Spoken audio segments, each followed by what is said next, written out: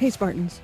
There's a lot of change and uncertainty in the world right now. But if you listen to this podcast, you already know we're all about resilience in the face of challenge. We're also about community. We can't hold in-person events right now, so we've decided to use this opportunity to fight isolation by deepening our connection with you. The Spartan Up team is hosting daily open chats on Zoom, and we're inviting you to join us and many of our past podcast guests. Show up on the Zoom calls, and you can interact with people like Dean Karnassus, Mark Devine, Amelia Boone, and Kristen Ulmer. We've been running them for a few weeks now, and we found that the information in some of these sessions was so good, we wanted to share it with the rest of you. Today we're publishing the conversation with Mark Devine, the founder of SEALFIT and Unbeatable Mind. He's also the author of a new book called Staring Down the Wolf. We recorded this conversation on March 31st. If you want to join some of these meetings, come and find us on Spartan Up Podcast on Instagram. We'll be sharing the daily meeting links and guest schedules there. And let us know if you want us to publish more of these Zoom sessions on the podcast. This episode of Spartan Up is brought to you by Fresh Meal Plan. Deliciously prepared meals delivered right to your door. Visit freshmealplan.com/Spartan and use the code Spartan50 to save $50 on your first 2 weeks. Just so everyone knows who Mark Devine is, great friend of the Spartan Up podcast. Mark is retired Navy SEAL. He is the founder of Unbeatable Mind. He's the founder of SEALFIT, Kokoro Yoga. Really a very sought after speaker, thinker, leader. But I guess what we all have in common is everyone's here because they want to find a way to come through this weird time that we're in powerfully, productively, proactively, so they can come out stronger for themselves, their families, their communities. And I think there's going to be a new normal after this where we're all going to be looking for ways to help as well. I guess I'll just start by saying, tell us where you are, what your day-to-day is like right now, and then a little bit about how you came to become the Mark Devine that we know. Man, it's a great honor to talk to the Spartan community. I'm a good friend of Joe's, have been for years, and lots of fun stories there. I live in San Diego, Carlsbad, California. And I'm in our office right now. That's why I got the cool little, screen behind me. This is not like my home setup or one of those funky Zoom backgrounds that I was always shifting like that. And nobody else is here because we're pretty much working from home like everybody else. I got my start. I went through SEAL training back in 1990. I'm dating myself. I know. But most people don't understand or really get about me unless I tell them or they read one of my books. But, I'm really multi-dimensional character. Being a Navy SEAL was just part of it. I was a SEAL for 20 years, led teams in all sorts of environments, 52 different countries, and in combat and all that. But I was a reservist for half of my career. And as a reservist, I was able to be in business. And then the other piece, which is uncommon about me, is I got into meditation, breath work, all the inner arts that are now becoming the rage and the most important aspects for us to really drill into as leaders is to think, how do we think differently so we can navigate VUCA, volatility, uncertainty, complexity, ambiguity. I started that when I was 20 because I stumbled into a martial arts studio where I had a Zen master kind of masquerading as a martial arts instructor. And so he taught a few of us students who were interested Zen training. And that was in my first career before I joined the SEALs. I was a CPA. Actually, I was working for a CPA, getting my CPA, getting my MBA in New York. And it was the Zen training that cracked me wide open like an acorn and showed me the power of the mental training and showed me also my dharma, my calling, which wasn't to be a CPA or go back to run the family business. It was to be a warrior and a leader. And that led me to the Navy SEALs. The training also allowed me, John, to be, absolutely to crush the hardest training in the world. I joined SEAL, my BUDS class 170 with 185 stalwart individuals, badass, human beings. We graduated with 19, and I was number one in my class. And my entire boat crew graduated with me because we committed to each other that we're going to get through this together. Like we were the ultimate Spartan team, maybe the first one. Besides the Spartans, first one in America, and we just dominated, right? There was nothing that could hurt us because we took care of each other. We were focused on our, each other and not ourselves. We checked our ego at the door. And I taught them the skills of breath control, concentration, mindful awareness, visualization, and micro goal orientation, all the skills that I now teach to leaders in Unbeatable Mind. And anyways, that experience was so profound for me that I remembered it, and I tried to repeat it as much as I could in the SEALs. And then I got out into the civilian world when I was a reserve officer. I had time to go into business. And my first business was kind of an interesting experience. It was a brewing company, and my teammates certainly were not Navy SEALs. They were my brothers-in-law, and boy, that was a painful experience. I wrote about that in my recent book, Staring Down the Wolf, how that was like my real foray into emotional development started in the entrepreneurial world, because I didn't have the system structure and the mindset and the homogeneous unit of special forces operators by my side. I had the everyday soup of the individuals, that show up on a work team. And I know a lot of people who are listening are like, yeah, that's been my experience too. It's hard work building a team in the business world.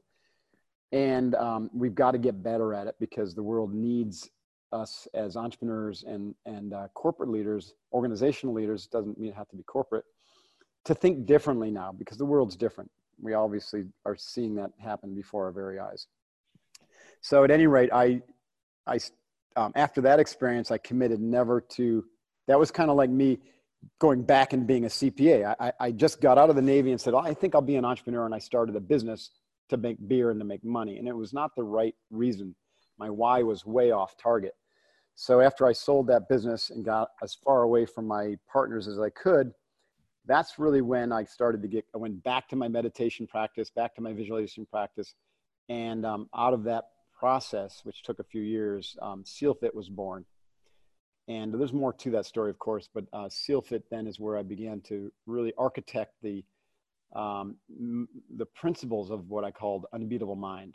And that led to two businesses: SEALFIT, where we train hardy warriors and extreme athletes in physical, mental toughness training that's team-based. And then Unbeatable Mind, which is really our corporate training and coaching division. So Unbeatable Mind is kind of taken off, because this is where we get to teach both the principles of how do you be a badass leader, as if you were leading your team like a SEAL team, combined with how do you develop the warrior internal skills, so that you can be like the Zen master sitting on his bench, developing massive potential, but then ready to spring into action, at the moment the crisis happens, or when the decision needs to be made.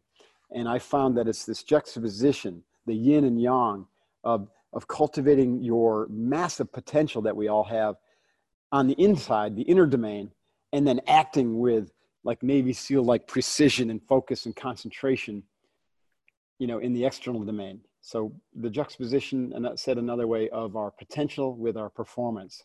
So it's not just peaking your performance, because you could work on peak performance, but perform in the wrong things, and not performing from your full potential. So peaking your potential and your performance is what I've learned to do, and what I try to teach people. And there's a lot of nuance to that, but at any rate, without going further down that rabbit hole, I think, there are high performing people, there are low performing people, and we can't just assume that they're going to stay in that box. That there are some people who have been low performing until now, and maybe there's an opportunity for them to become high performing. Were you always a very high performing person, or can you think back to a time in your life where you're like, they never would have said that guy was going to be this guy? I consider myself to have been a pretty average kid growing in upstate New York. On the positive side, I did get into athletics, and I was a competitive swimmer. Yeah, but that was it. I wasn't like the best swimmer. I was always number 2 or 3. And I had a lot of confidence issues, because I grew up in a pretty turbulent household, let's just say. A lot of alcohol, a lot of violence. And, some of your listeners might be like, yeah, that was kind of that experience too. We all have our stories. And what that caused in me was a deep sense of lack of deep confidence in my worthiness or my strength. And so I was always number 2 or 3, but I tried to overcome it by pretending I was perfect or projecting this air of perfectionism. So those were my fear wolf shadows, and I use that term fear wolf in my new book, Staring Down the Wolf, regarding those shadows and biases and conditioned behavior that come from early childhood that take a lot of courage to overcome. And it's, like I said, really important for all of us to do that now, because it's that It's those things which keep us from connecting at a really deep level with our family and our team, and to really understand or appreciate that we're all in this together across the globe. Wouldn't it be nice, right, if everyone had that attitude that we're all in this together? Let's just drop all the bullshit and just come together and solve these problems and, heal the Mother Earth and, move forward. But you just don't see that. And it's because of this, shadow that everyone's carrying around. And then you have the collective family shadow, and then you have this, the cultural shadow. Every culture, society has that. So at any rate, for me, John, I don't think I was a peak performer by any stretch of the imagination.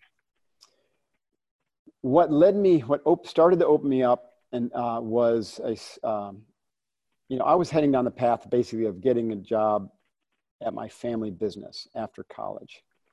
This is what all my siblings did, and they're great people, and they're still working there today. Family business was over 100 years old, and it was pretty stable. And when I went to a junior year of college, I went overseas in one of these study programs. That's why I'm such a big proponent of getting out of your comfort zone and going and doing something really different for a long period of time. For me, it was only 7 months, but if I could have done it longer, I would. Because, being in another culture and immersing yourself in different ways of thinking as a young person just cracks you wide open. And at any age, and I love it when I hear people like saying, I'm packing up, I'm going to go to another country for a year like Joe did. What an incredible experience for his kids and even he and his wife, because it changes your brain and it changes how you think, and it gives you a lot of confidence. And also you see the similarities and that connection that we all have as humans, all valuable life skills. Well, I did this when I was a junior in college, and suddenly I came back from college and I'm like, hey, I think, I might be able to hang with some of these other friends of mine who are 4.0 students and going, to Goldman Sachs and whatever. Maybe I'll at least apply. And I was a solid B student. And so I did. And, because I had the courage to at least go down that road, someone noticed something in me, and that was the firm that hired me. And that was Coopers and Lybrand.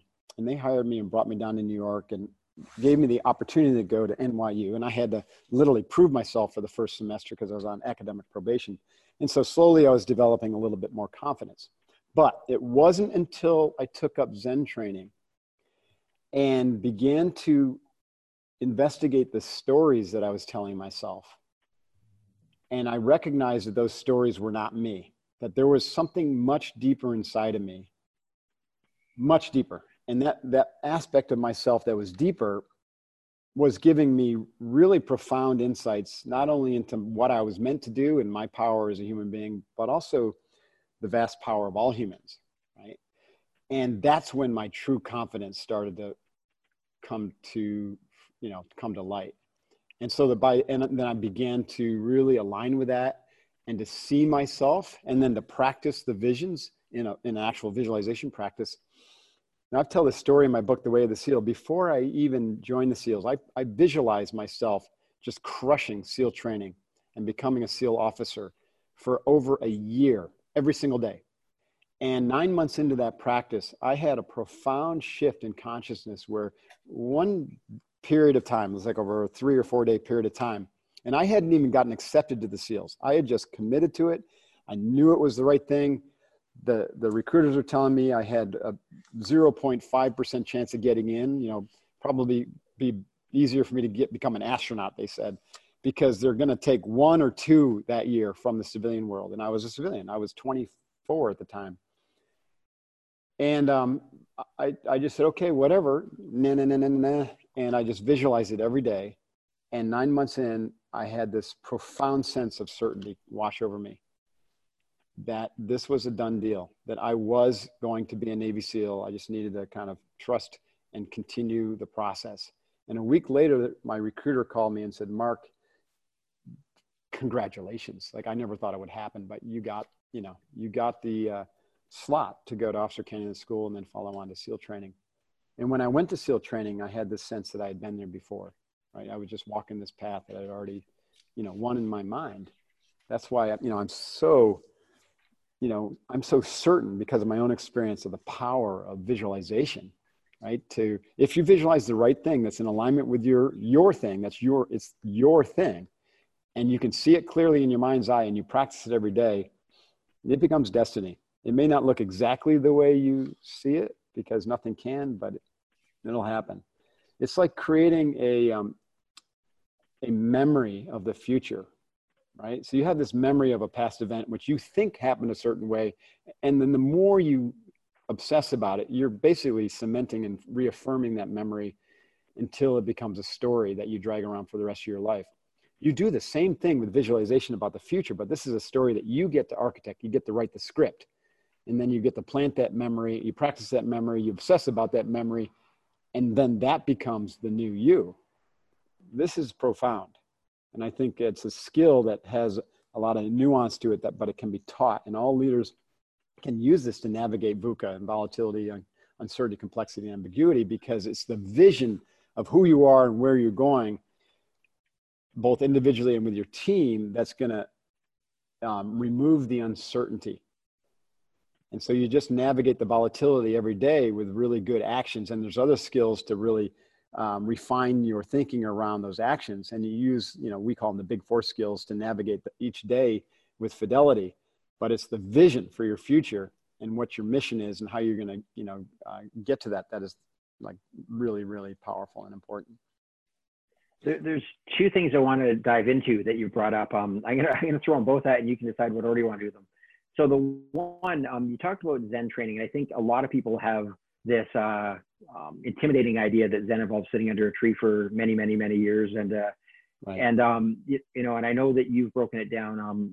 Breath is such a huge part of it. I'm going to ask you to dive into that a bit, and then the visualization as the two parts, which you've already talked about, the visualization.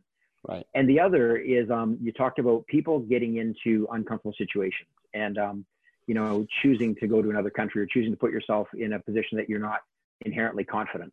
And right now, people might naturally say, well, that's easy to say, except I'm stuck in my house, or I'm being laid off from my job, whatever. And I like to think that that's still a great opportunity. I mean, that you didn't choose this. It's different than your normal routine. So you get to grow into that. So, and I know that you have a story about spending some unwanted time in a one-man submarine. so maybe the two things are a shortcut to Zen. And I know there's no shortcut, but in terms of the things people can practice that you can sure. talk about the breathing and whatnot. And then the other is when you find yourself in a situation that you didn't choose, where there's still opportunity for growth in that. Yes, great questions. Great questions. Let me deal with the second question first. Sure. If you're sitting here in fear of losing your job, then you're not doing your team any favors, right? If you're sitting at home saying, I'm really glad I've got this time off because I hated my job, but you're not doing anything about it, then you're not doing yourself any favors. If you love your work, right now, you'll be thinking about how you can help your company, your team, or if you're the owner, how you can navigate this time to come out of it stronger. Because there's, normal is new, right? We're not going back to whatever it used to be. There's going to be some new version of reality that emerges on the other side of this. And it's a tremendous opportunity, like you said, Johnny, to think differently, right? How can I be part of the solution to help my company, or if I'm the company, to think differently, to do things better, to do things maybe that I was thinking about or dancing around, but didn't have the courage to do. Or maybe I'll learn from how other people are really dominating and navigating this crisis. And so if I love what I do, or if it's my company, this is a tremendous opportunity. I'm not saying you don't also have to navigate the day-to-day sniper fire that's coming at you and figure out how to manage cash and deal with potential furloughs and layoffs. I mean, I know Spartan's going through major day-to-day figuring stuff out. At the same time, I can guarantee that Joe and your team is thinking, how do we come through this more resilient?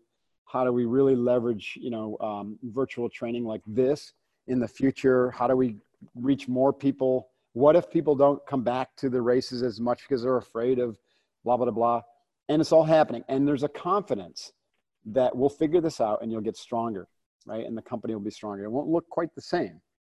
Everybody needs to be thinking that if they love what they're doing or if they're in charge. And the converse to that is, if you never liked what you were doing and you were just marking time and you had this attitude because your team sucked, or, you know, the job was just temporary, and you're happy to be home away from it, what are you doing about it, right? This is your time also to retool yourself. And so get a coach certification. We offer a coach certification, Unbeatable Mind, and it's all virtual. You know, you can become a certified Unbeatable Mind coach in 8 weeks. And guess what? Coaching is all virtual. You don't have to do coaching person to person. You know, all of our coaching has gone virtual, of course, using Zoom. Maybe we should invest in Zoom real quick. And, you know, what are you doing now to learn new skills? And I'm not saying anything new here, but questions, are you doing it? Now, in order to do those things, you've got to use this time to become even better than you were. And that means you got to do the things you were resisting. Right? Everyone resists a little bit of something somewhere, even me. And so we get into these ruts and we think we're doing pretty good, you know, because our workout's solid and I've got the, you know, Spartan race plan next month and I'm going to do 3 trifectas this year and that's all good. But, you know, I'm still not getting enough sleep, or I'm still, right, I could dial in my nutrition, but I'm not quite dialing, or I'm avoiding those crucial conversations. So emotionally, I'm always dragging around a little bit of regret.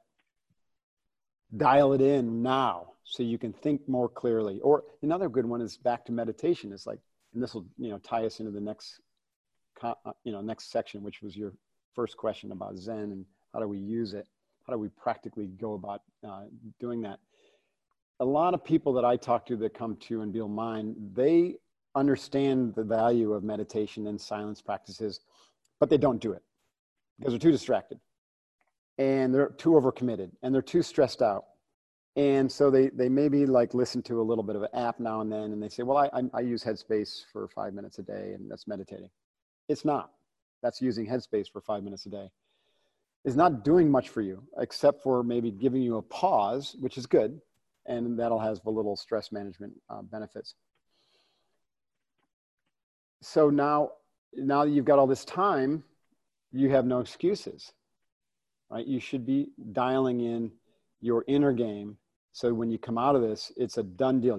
There's not a day that goes by that you would even remotely consider not doing your inner work, not curating the quality and the directionality of your thinking, not appreciating your emotional world, not connecting to your witnessing self so you have that direct experience of spirit and your heart, because that's where the most valuable information comes from the inside, from the wisdom of your gut and your heart and, you know, your soul's kind of aspirations, right? Which is telling you to go in a certain direction. And so you have this precious opportunity. You know, I honestly have this kind of, this said a little bit with tongue in cheek, but it may be more to it than that, you know, this COVID is basically Mother Earth telling us to slow the F down and take some time to heal Mother Earth and to heal ourselves and to come back together, like we were saying at the beginning, to recognize that human race is all interconnected and my actions affect people on the other side of this planet. Your actions affect me. Let's all recognize our sameness while celebrating our uniqueness. This is an opportunity for us to go deep with that and to unplug, to go within, to practice pratyahara, which is the turning in from the yoga tradition, to turn off the constant news feed and the Facebook feed, and to let other people tell you when something important happens. And you can smile and say, yeah, that's interesting, but I kind of knew that because I've been practicing my meditation. And you can sense the patterns and you can sense what information needs to, you know, what's the important stuff. The true truth, the true wisdom, and that heartfelt connection all comes from practicing the inner skills. Now, let me shift fire. Those skills are hard to develop, especially when you're distracted, but also because we haven't been taught. I was fortunate enough to have a Zen master teach me a couple things, and then I was able to kind of ferret out the rest, and also got a lot of other training, to include training in the Yoga 8 Limbs as well as Tibetan Buddhism. And I've spent it, kind of my passion and my mission is to practice this stuff myself, to teach it, to shit can what doesn't work, and to translate it in a way that makes sense to the Western mind.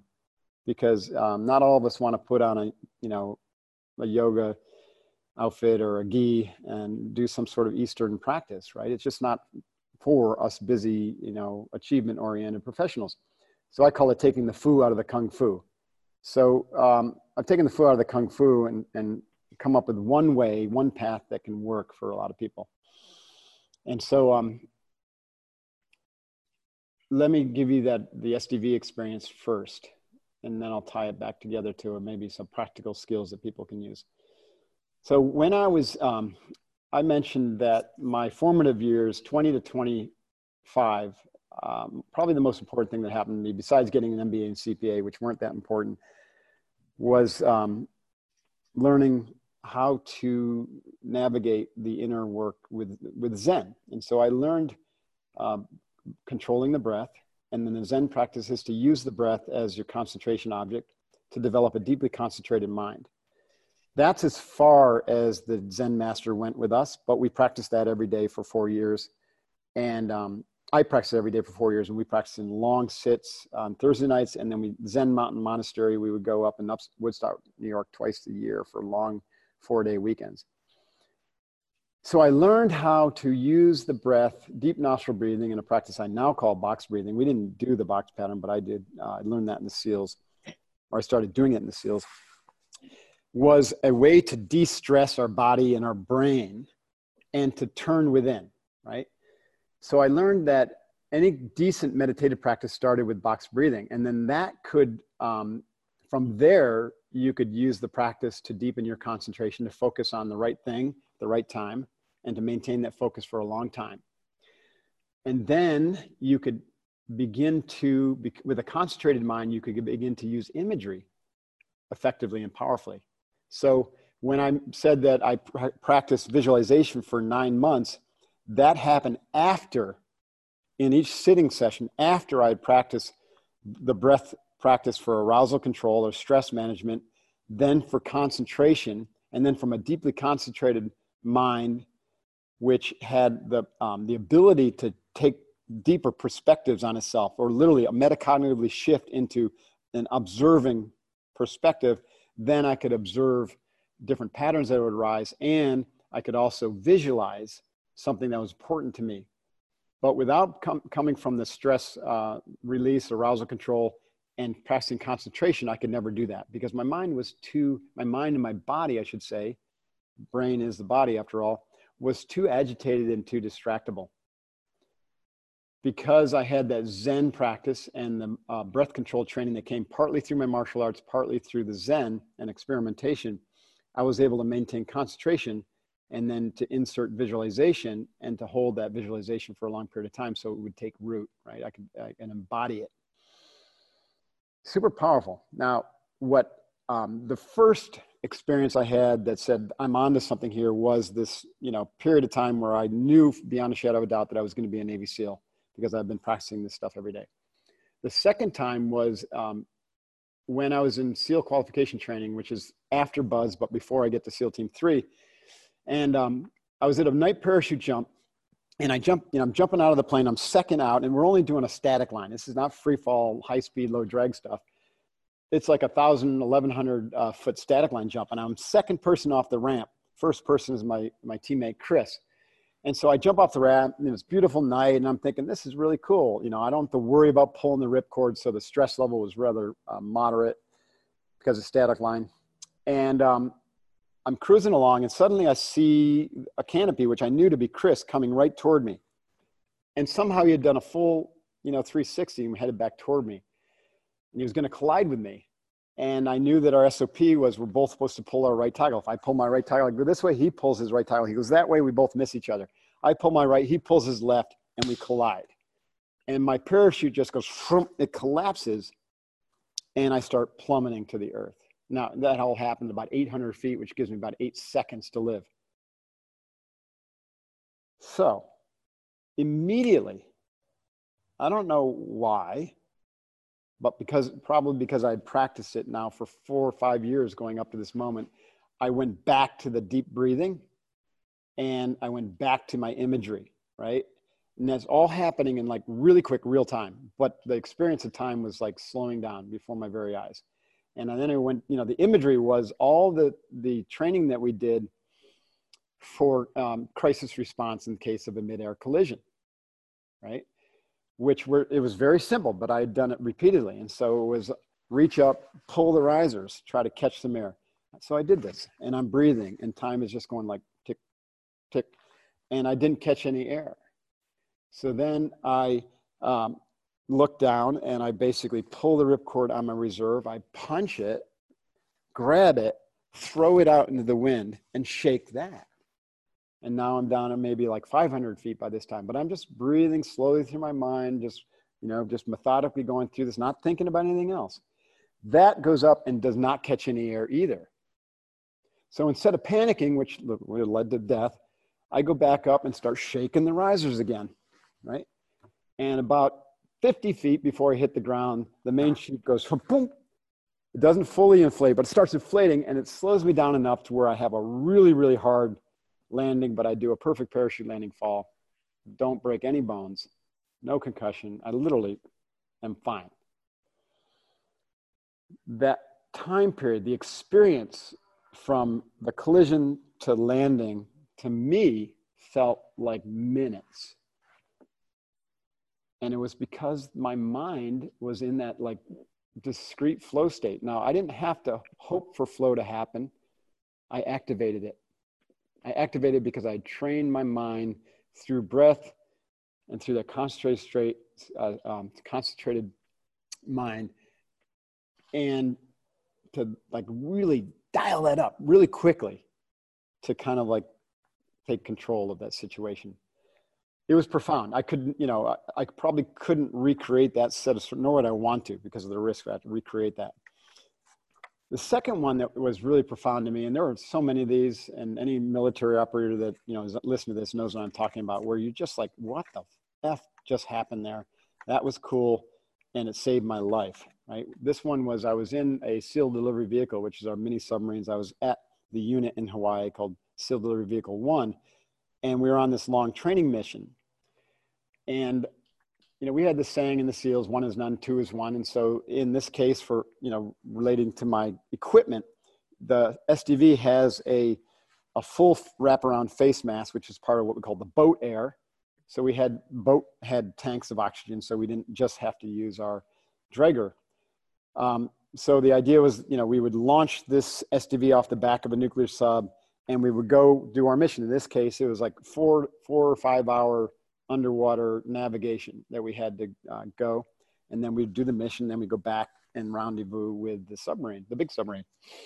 And we're on boat air until we get to our objective or close to our objective. Then we bottom out the boat, we put on our Draeger, which is the LAR-5 closed circuit breathing system, and then a regular, you know, we all get jocked up, and we leave the SDV there on the bottom with a homing device on it, and then we go do our mission. At any rate, so about like 20 minutes into this op, I'm underwater and I'm cruising along, and I'm the navigator and the enlisted SEAL's the pilot. My face mask, my full face mask, this seal bursts, and it just, and it fills up with water, and it's useless all of a sudden. And I can't see anything, and it's very disorienting. And so I reach behind me to grab my mask, my backup mask. It's not my backup, it's my primary for the next phase of the mission, but it's my backup in this case, and I can't find it. Right? Somehow it had just kind of like gotten lost when we packed the gear, and I never found it. I had no idea what happened to it. And so there I am. I have no ability to see, but I still have, you know, a regulator in my mouth so I can breathe. So I poke the navigator, and he looks over and he sees what happened, and he asks about my mask, and I'm like, I can barely see him. I said, I don't have it. And so he takes over navigation and piloting, and he was experienced enough to do that. And I was pretty much useless. So what did I do? Did I panic? No. I went back to my box breathing, and I went back to a concentration practice of breathing with a mantra. And the mantra I used was a mantra that I developed in BUDS, which kept me really positive and feeling kind of like strong, courageous. That's the mantra is feeling good, looking good. I ought to be in Hollywood. I'm feeling good. I'm looking good. I ought to be in Hollywood. Right. And so here I go. Inhale, hold my breath. And I'm underwater in the middle of the freaking ocean. It's dark as hell out. Most people think SEALs are in some warm, comfy submarine and then they just go out like the abyss. No, like it's miserable and you're underwater for hours and hours and hours. It's very disorienting, but it's also very cool. And we got 4.5 to 5 hours to go. And so I'm like, I've got to figure something out. So I start breathing and start saying my mantra, and I'm, visualizing, success, what the successful mission. And all of a sudden I get this tap on my shoulder, and it's it's the driver. And he's like, Mark, we're here, thumbs up. And he's shaking me. And I was like, what do you mean we're here? He goes, we're here. And 4 hours went like that. Yeah. Literally, I just literally lost myself in the most unbelievable space. And 4 hours went, like in 20 minutes. So the opposite experience than the free fall. It was profound. And then, so those experiences and others, right? I had an experience where I was at a shooting range, and it was early in the morning. And by this time in my career in the SEALs, and I'd practiced these skills for so long that they just became natural. When I wake up in the morning, the first thing I do is box breathing, mantra training, and imagery work. And now I'm walking to the firing range, and I'm breathing, and I'm just like visualizing my day and what I'm going to do, and getting ready to practice my shooting skills. And I have this sensation that someone's put their hand on my right shoulder and said, "Stop, Mark." And I'm like, oh. So I stopped. That moment, exact moment, I heard a round fired off of a 9mm pistol, a 6 Sauer. And the bullet came whizzing by, and literally the air brushed my ear. It didn't touch me, but I could feel the air go. And I looked around to see who had stopped me, who had just saved my life, and there was nobody there. Right? And I was like, oh, and I also looked at the guy who tried to shoot me. I had the accidental discharge. He didn't do it on purpose. It happened to be the same guy who ran into me in the parachute accident. Stay away from that guy. Yes, stay Your away. time's a charm. Exactly. I did stay away from after that. Pretty bad. And so that was it was a different experience, but I was in that state, and this is probably more from a long period of time, where I was deeply connected to my my gut and my heart, and the intuitive wisdom of your body mind, that it was like, stop right here, Mark, because you know what, this is coming. And it did come. And if I hadn't paid attention to that, I would have been toast. And a lot of warriors and a lot of friends of mine have had similar experience. I had another friend of mine who was in Afghanistan, and at Mazar Sharif, I think is how it's said, something like that. But anyways, where this guy named Johnny Spain, he was a CIA officer who was captured. And this was like a prison, an old Taliban prison. And a special forces unit was sent there to recover him. And this SEAL friend of mine was attached to this special forces unit. And anyways, they come under fire by a superior force, like 20 or 30 Taliban shooting at this, 6-man or 7-man team. And the team is hunkered down behind, like a berm or something like that. And they're trying to, take pot shots. And my SEAL friend, who had these similar skills, is like breathing into this and just like scanning the environment. And he's getting himself into state. And so, he just notices everything start to slow down, like in the Matrix, where Neo's in the Matrix and sees the bullets. And he can see, which weapon's going to be firing next and the whole pattern. And he just gets up and he starts moving in a leapfrog fashion, shooting and taking out the enemy alone, because, the special forces guys or the Green Berets are like, what's this guy doing? He's absolutely nuts. He's going to get killed. But this guy knew, like with a sense of certainty, just like I talked about earlier, he knew that this was not his day, that this was his moment, actually, to go take care of business.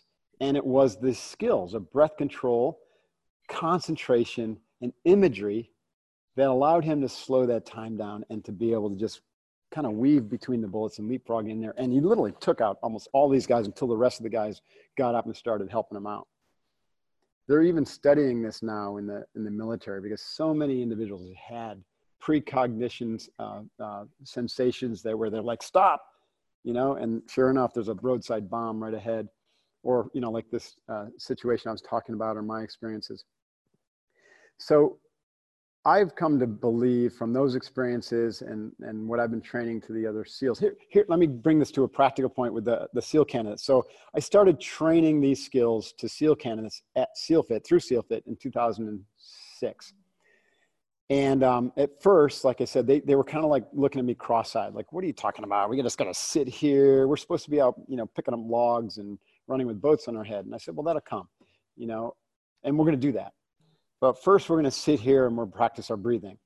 And then we're going to practice, concentration. And then we're going to practice, how to stay focused under pressure in the moment with a mantra, or this process I call the WORM, or witness, interdict, redirect, and maintain process. It's attention control.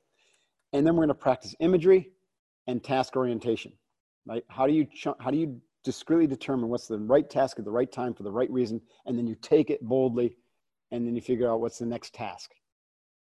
And to help them understand, I just called it micro goals, but there was a lot there. And so I taught these skills, and I learned really quickly. Like I said, I had to take the foo out of the kung fu. I couldn't tell them I was teaching them yoga or Zen or anything like that. I just said, these are battlefield skills that I used and my teammates use.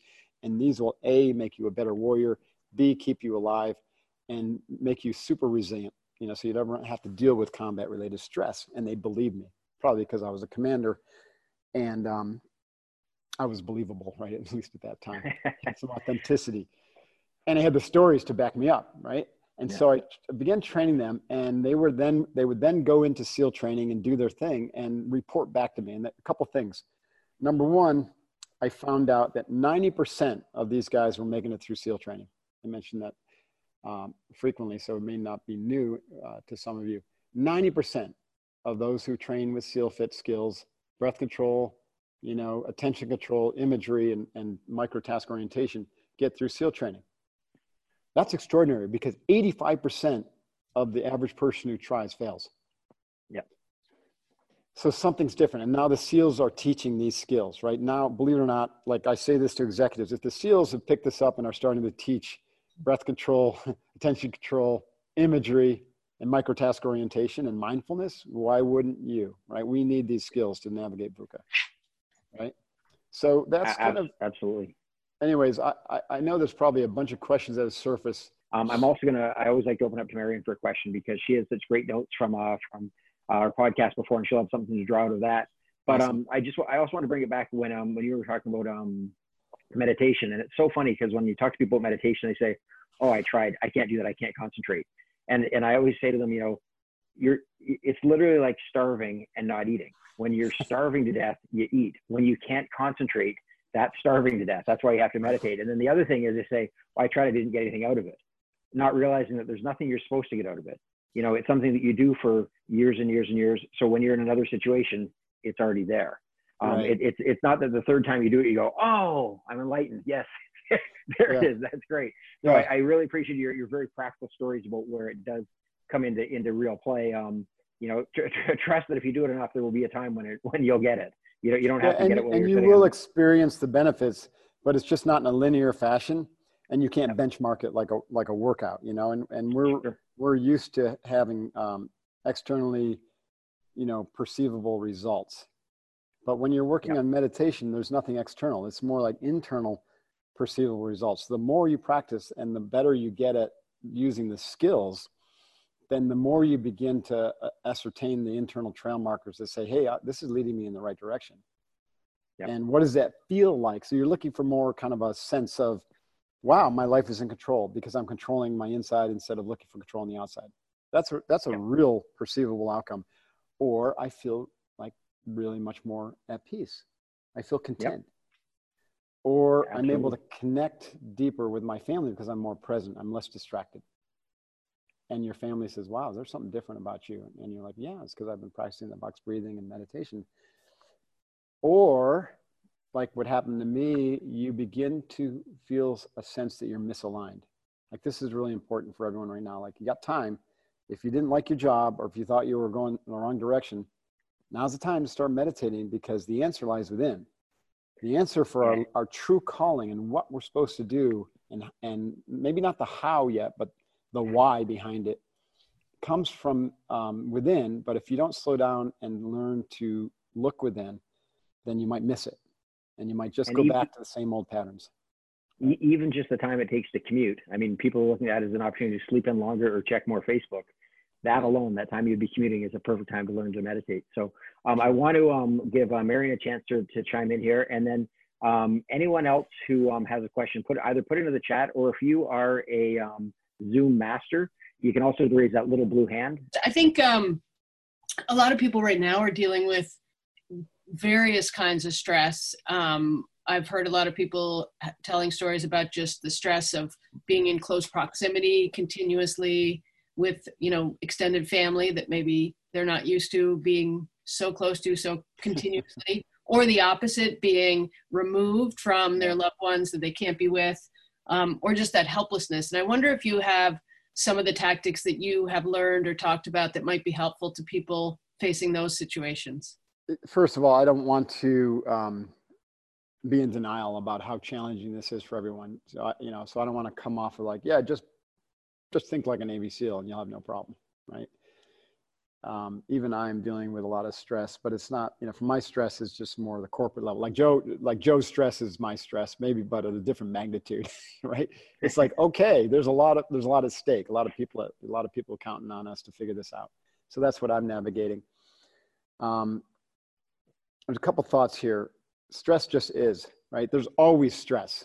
So now you're just experiencing a different version of stress. The stress that you had before that you were bitching about was overcommitment, the constant crush of deadlines, having to commute, having to be around people you didn't necessarily like to be around at work. Insert your version of it, right? So that stress is gone, and now you've just replaced it with this other stuff. And so you have, consider that it's your orientation to stress that is really the problem. Because stress just is. It's just stuff. It's just stuff that happens. It's just circumstances. Circumstances are always there, and they'll always change. So you can either let stress be useful, we call that eustress, or you can let stress debilitate you, we call that distress. And that is a choice. That's a choice. Remember, anything that happens externally to you, you have a choice on how you respond to it, how you handle that. So the way you would approach this, in my opinion, is to look at those stressors and say, you know what? This is an opportunity. The stress of being around people, opportunity, new people. The stress of worrying about cash flow, opportunity. The stress of, wondering about what's happened, opportunity, right? So I can then take a look at that opportunity and begin to ask better questions. Here's two really powerful questions. What's the worst thing that could happen? And what's the best possible outcome from that? So those are powerful questions. Now, the second thing is the skill of breath control, box breathing, and what we've been talking, Johnny and I have been talking about, is like a sledgehammer to stress, right? When you practice box breathing, and I can give a little, kind of sequence in a moment, as a daily practice, then you not only set yourself up to win in your mind and your body for that day, but every day that you do it begins to bleed off all excess stress and give you this sense of internal control. And the only thing that we can control is our internal world. So that is like our antidote to stress. We inoculate ourselves against stress and fear by having a daily practice every morning, first thing before you get going with the day, of box breathing, concentration, mindfulness, and visualization. And then when we go out in our day, all that stress that comes at us, it's like hitting a shield, right? It's just bouncing off. And anytime it comes on, because we have multiple incoming, weapon systems coming at us, then we activate that process again in the moment. This is like what I did in the submarine or in the free fall jump. We come back to those skills and we use them in the big four pattern of slow down my breathing, gain attention control, maintain a positive focus on what's going on, remember why I'm here and what I'm going to do about it. That's the imagery. And think about what's the next task. Like, what's the smallest action I can take right now, because doubt is eliminated through action alone. We call those big four skills. So we use the same type of skills both for daily practice to deepen our connection and insight and to bleed off stress, and in the moment of highest pressure to activate flow and to navigate that moment, gracefully, and to avoid the stress of what could be if we don't do that, right? Where if you can, if you succumb to the fight or flight and the overwhelm and the fear. So to overcome fear, to stare down fear, you got to win in your mind every morning through your morning practice. This is like it's like jocking up, putting your suit of armor on, and your helmet.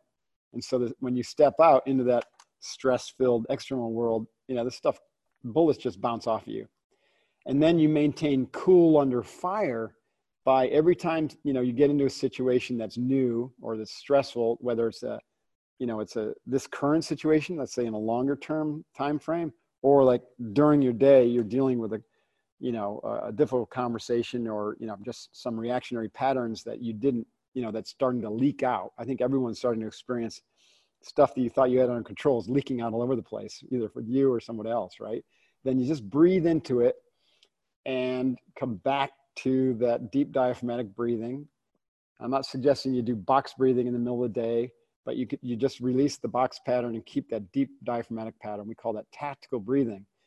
And you just pause, breathe, think clearly about what's really going on and what reaction you're about to have or just did have, and make a different choice around it. And then take a small action that's going to lead you to the other side of this gracefully. We call that pause, breathe, think, and act. I could keep going here, Johnny. Sorry. No, I'm going to try and manage 3 things in the 4 minutes that I have remaining. Oh, I thought we had 3 more hours. No. Darn it. It's 4 if you include the profound thanks I want to give to you on behalf of everyone. So I'm going to do that now. So thank you so much, and I'll repeat that at the end. I have one question from Tony that I want to put there real quick, and we'll do a 1-minute answer to that.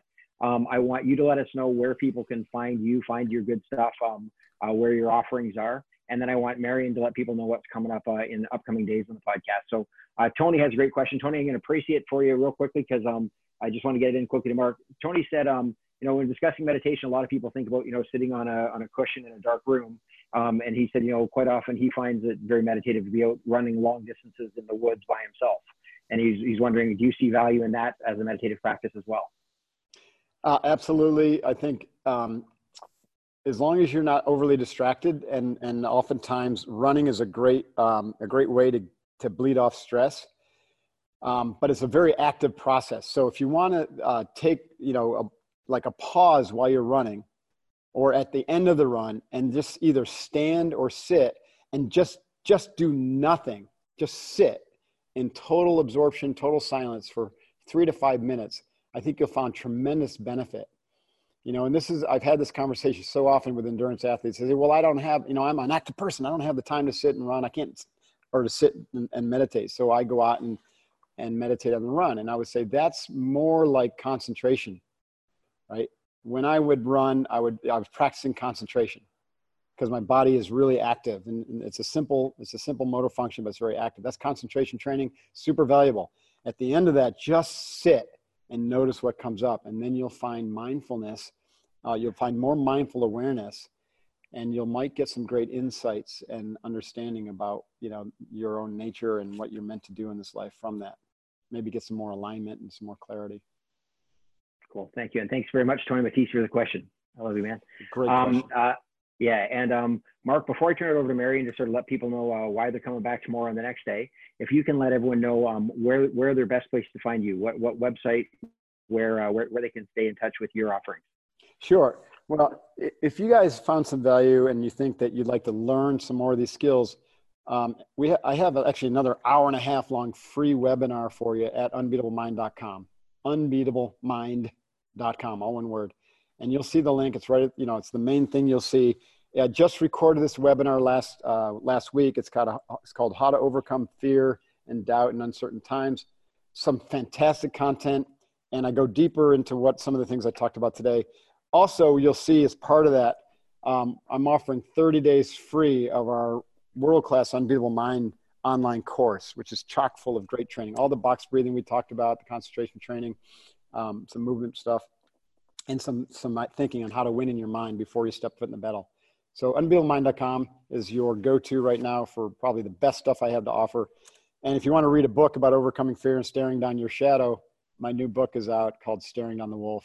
And you can learn about that at staringdownthewolf.com and also access like 3 to 4 hours of free training. So awesome. Thank you so much, Mark. This has been a phenomenal hour, and to know that all that is still in store is pretty exciting. So I want to turn it over to Marion. And Marion, if you can let us know what's up the next couple of days, that'd be great. Yeah, I'll make it super quick. Thank you, Mark. That just flew by. Tomorrow, same hour, we have Bruce Babashan. He's a boxing coach and a business coach and just a great, really interesting thinker. The day after that, on Thursday, Kenny Mamarella de Cruz. He calls himself the Man Whisperer. And then the next day, we have Doug Lewis, who's been here with us on a bunch of these sessions. He's a 2-time Olympic downhill skier, and he runs a sports and goal-setting camp for kids. And then the last thing is, if anybody wants a copy of the schedule, email me, mariona@Spartan.